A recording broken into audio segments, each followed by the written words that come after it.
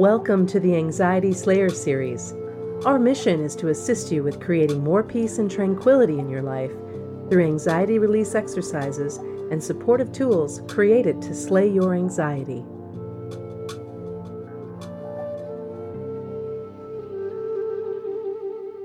Today's Anxiety Slayer podcast is brought to you by the Anxiety Slayer Academy. We've been offering a free podcast for more than 7 years to help anyone suffering with anxiety find relief. Now we're helping you go deeper by providing step-by-step support on how you can get the best experience from our favorite tools and techniques for overcoming anxiety. Learn more at anxietyslayer.teachable.com. Welcome back to Anxiety Slayer. I'm Shan Vanderleek, here with my co-host and wonderful friend, Ananga Sivyer. Hello, Ananga. Hey, Shan. Ananga and I come together weekly on Skype to share Anxiety Slayer sessions with you and answer listener questions from our inbox and Facebook page. And together we share a powerful collection of techniques to reduce anxiety. In this week's podcast, we're going to be talking about an Anxiety Slayer skill to help you work with your mind to grow more peace.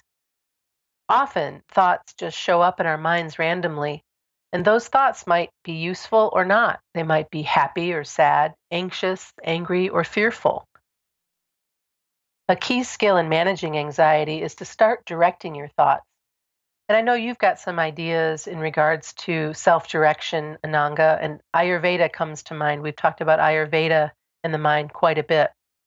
Yeah, for me, in managing anxiety and managing my mind, Ayurveda has some teachings which have completely changed the way I look at my thoughts, the way I look at my mind, and the way I manage it. The first book I read that influenced my thinking was Dr. David Frawley, a book called Ayurveda and the Mind, The Healing of Consciousness.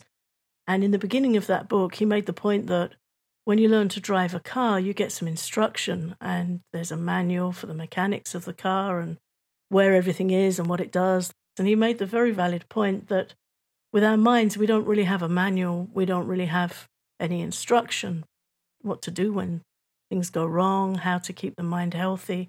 And within the Vedas, the body of Vedic wisdom is the manual on the mind. The Bhagavad Gita is considered a manual on the mind, and Ayurveda certainly has a vast treasure trove of information on how to manage the mind and keep it healthy. So that really helped me. It helped me develop self-compassion, and it helped me understand how the mind works, the nature of the mind, and how to help myself run it better. So the first thing Ayurveda teaches is the difficult news on the mind. The bad news for our thinking operators is that it's very delicate, it's very changeable, and it's very easily disturbed. It's hard to keep it locked down and focused on one thing. It can go all over the place, and it gets very easily upset. So although that means that the mind can be very difficult to work with, and it is so delicate, still for me there was a lot of peace in that, in understanding, okay, well that's not just me, that's everyone. And really, if you look around, it doesn't take much to disturb us. The good news from Ayurveda is that we're not our minds, and we can use our intelligence, which is considered to be situated above the mind, to observe and direct our thoughts. And when we understand we're not our thoughts, and we can start practicing with our intelligence to choose new thoughts, for me that brings a lot of hope in managing anxiety. It's something that I've been practicing for a long time, and practice around anytime I have to do any medical screenings or doctor's appointments. For me, that's a triggering point. And so rather than creating a scenario that is very uncomfortable and scary, or if I can catch myself doing so, because generally that will pop up, just by realizing that those thoughts aren't true, and then changing my internal language, for instance, to say, at this moment, I am well. At this moment, everything is okay. Those kinds of things to kind of stop that bad news thinking right at the beginning, versus letting it take you down a path that causes a whole lot of suffering. Yeah, and it makes a huge difference in our daily life from letting the mind off the leash and letting it run with its thoughts, because the mind is inclined to chase negative thoughts and to zoom in on them. My mind has got this incredible microscopic ability to hone right in on the things that scare me the most really fast. And I'm sure I'm not alone. You're not, at least where I'm concerned. We're together.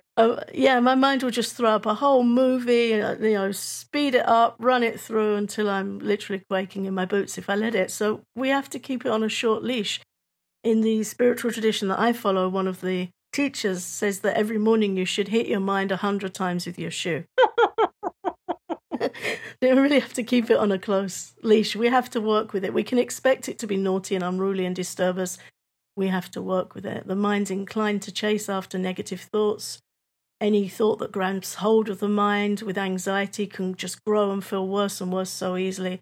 And that's because the mind tends to have a negative bias. It tends to gather evidence for the worst case scenario. That's its nature. Right. And the good news is if you catch that thought early, you really can redirect it. And one way to do that is to have another good thought or meditation readily available in your mind to switch out to.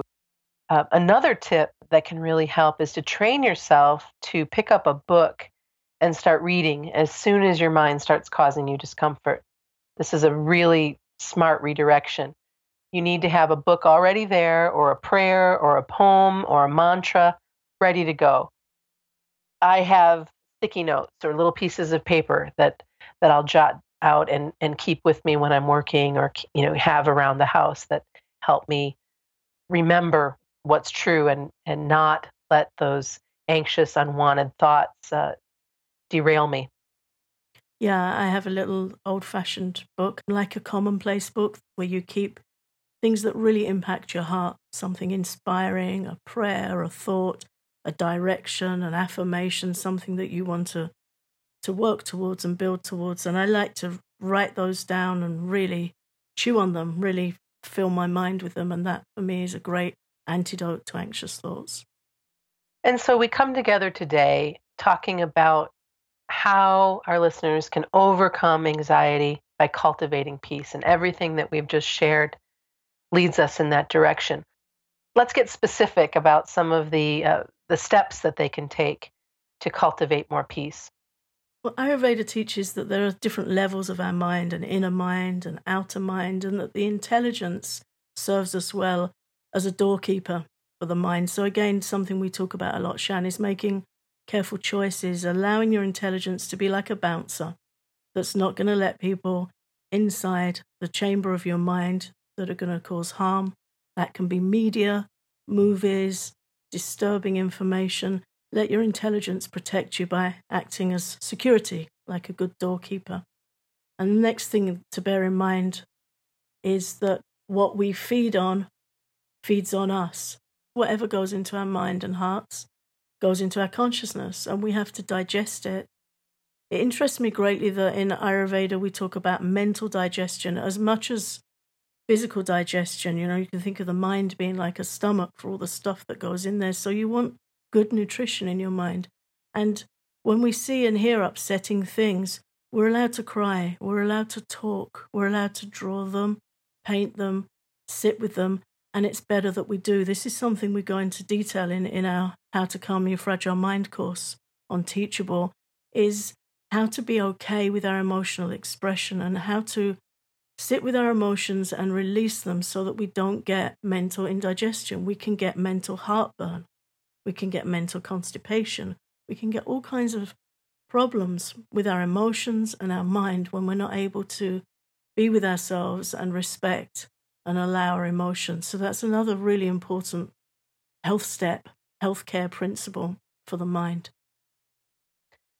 And I think we've been taught to stuff our emotions, often trying to do all of these things that we do in our careers and coming up as young women, trying to be strong and stuff that down. And the thing is then you're not digesting it. And then you're not allowing your feelings to come through and to flow through you like a river. They're there and then they're gone. Yeah, and the word you're using, stuff it down. And that's, if we stuff a meal down on the go, it's not going to sit well with us. No. We're not going to digest it well. And what tends to happen is something else comes along to eat later and we kind of dump it, sideline it. And when we do that with our emotional pain, where does it go? It has an effect on our physiology, on our biology, right down to the cellular level. So it's really important to be able to hold space for yourself, to be able to cry, to be able to say, today, I don't feel good. And it's okay. We can't all feel good every day, all the time. It's just not going to happen. It's really important to be able to make peace with yourself. And for me, in my life, it's been super helpful to learn to factor in emotional health and taking care of emotional health and mental health. And how do you practice sticking to more vibrant thoughts when your mind takes you on a safari or threatens to? I know you've got a number of different practices, but what is the one that you go to most often? My go-to is mantra meditation. Immediately, I would start chanting the mantra that I chant every day in meditation. If I'm having a worrying time or some bad news strikes, I'm fearful for somebody else, or those 2 a.m. thoughts come up, my go-to is my mantra meditation practice. And my go-to is definitely positive affirmations. It's canceling and clearing the thought that could cause me more suffering, and then repeating the affirmations, which is very similar to a mantra meditation. It's a personal choice what it is that you might say. Mine for years and years and years has been, I am peaceful. When I wake up at 2 in the morning or 3 in the morning and can't get back to sleep or feel like I might not be able to, that helps me get back to sleep. Or if something troubling comes forward, I am peaceful, or in this moment I am safe, as I mentioned earlier. And that redirection is such a healthy way to stick to those more vibrant thoughts. We have to keep practicing, for sure. Yeah, we have to practice all the time. Again, we have to hit the mind with a shoe. We have to tell it, stop it. We have to redirect it. And then the other thing we can do is immersion. We can redirect and we can immerse ourselves in something deeply peaceful, deeply protective and sustaining. For me, that's mantra meditation. Mantra means to free the mind. Man, it comes from the Sanskrit root word manas, which means mind. And tra means to go beyond. It's the root that transcendental comes from. So to liberate, to go beyond the mind, beyond all the mental tossing of the waves. When you're on the surface of the ocean, the waves are crashing. With the mantra and the mind, you go under the waves. You go deep where the water's peaceful and calm underneath. So you can choose a sacred prayer, sacred sound vibration to use for that. And then you've got 2 ways of dealing. It's good to have both on board. So if you have a favorite verse, a favorite prayer, a favorite hymn, a mantra you might like to find yourself, then you can also consider that, going beneath the waves of the mind to where it's more peaceful and more still.